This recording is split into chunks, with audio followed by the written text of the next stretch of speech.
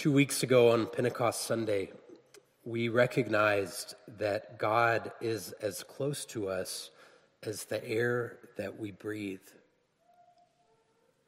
It's easy to acknowledge God's presence when life is going well.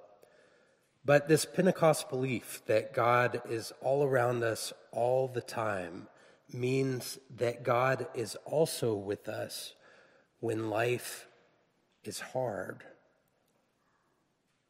Darkness is one of God's dwelling places. Some of our most significant transformations occur in the dark. The idea that God can be found in the darkness is rooted in our tradition. In the book of Genesis, God visits with Abraham in the dark. Abraham's son Jacob encounters God twice in the dark. One of these times, Jacob wrestles for his life. The exodus from Egypt occurs at night. The entire book of Job involves darkness. Peter, James, and John encounter God in the darkness of a cloud. Saul is struck blind before his conversion. In this morning's gospel, Jesus encounters a man tormented by demons who lives in the darkness of tombs. This man's story might not be as well known as some of these others, but I am sure that to him, his darkness felt just as dark. The stories of our faith tradition are the stories of life.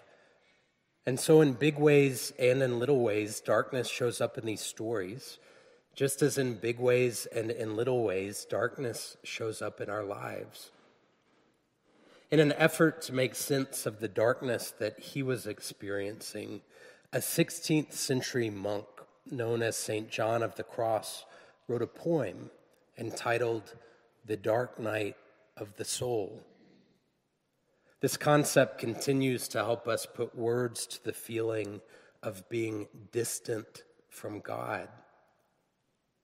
However, experiencing a dark night does not mean that you have to suffer in a certain way to find God, but rather that transformation is occurring inside of you in ways that you are not in control of, or maybe even comfortable with.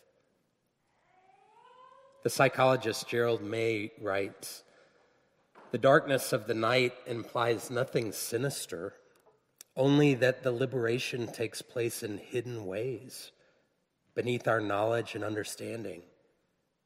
It happens mysteriously, in secret, and beyond our conscious control. For that reason, it can be disturbing or even scary, but in the end, it always works to our benefit." Darkness and doubt touch all of our lives. We try to avoid these experiences because when the lights go out, we lose our bearings.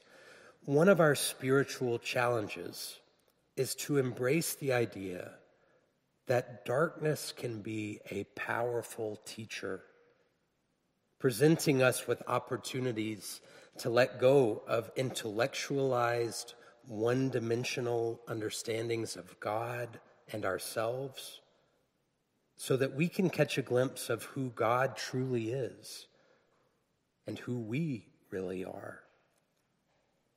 The Episcopal priest Barbara Brown Taylor says it so beautifully. "I have learned things in the dark that I could have never learned in the light, things that have saved my life over and over again, so that there's really only one logical conclusion.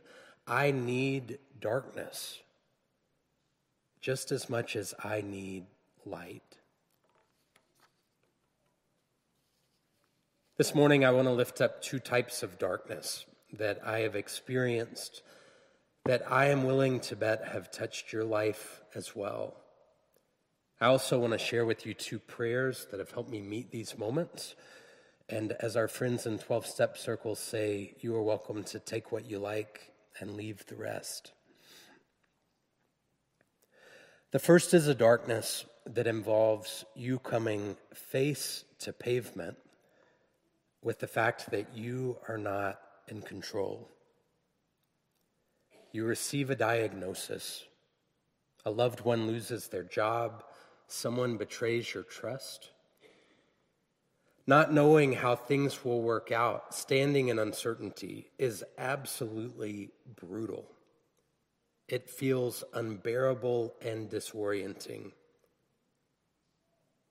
In acknowledgement that we will each experience our own version of this darkness of uncertainty, I want to share with you the welcoming prayer. It's authored by the Catholic priest Thomas Keating. I'm not pretending this prayer will magically fix things for you, but I do hope that it can be a tool that you keep in your toolbox. It reads like this: Welcome, welcome, welcome. I welcome everything that comes to me today because I know it's for my healing. I welcome all thoughts, feelings, emotions, people, situations, and conditions. I let go of my desire for power and control. I let go of my desire for affection, esteem, approval, and pleasure. I let go of my desire for survival and security. I let go of my desire to change any situation, condition, person, or even myself. I open to the love and presence of God and God's action within. Amen. The other type of darkness I want to highlight is the result of our egos. If the darkness of uncertainty is caused by something outside of us, we invite this ego-initiated darkness upon ourselves through our selfishness and bad decisions. We're untruthful. We cheat. We steal. We use. We hurt other people, sometimes the people that we care the most about. This type of darkness is characterized by us making a bad decision and then needing to pay up. And working our way out of this darkness will require honesty, apology, surrender. It'll feel like we are dying and being set free at the same time. Some members of AA call themselves grateful alcoholics because their addiction finally brought them to their knees and a true surrender to God. Similarly, with this type of dark night of the soul, it enables us to give up control of our lives so that we can surrender to transformational change. I find that the Serenity Prayer is a faithful hand to hold as we walk through this darkness of our own making. God, grant me the serenity to accept the things I cannot change, courage to change the things I can, and wisdom to know the difference.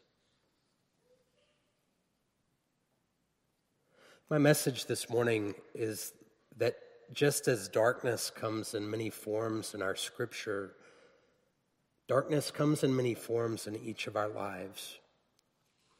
This feels counterintuitive, and we want to resist it, but darkness is a powerful teacher. We learn things in the dark that we could never learn in the light. No matter what type of darkness you find yourself experiencing, I hope that you will remember that any darkness can become the darkness of God whenever we choose to search for God. In the name of God, amen.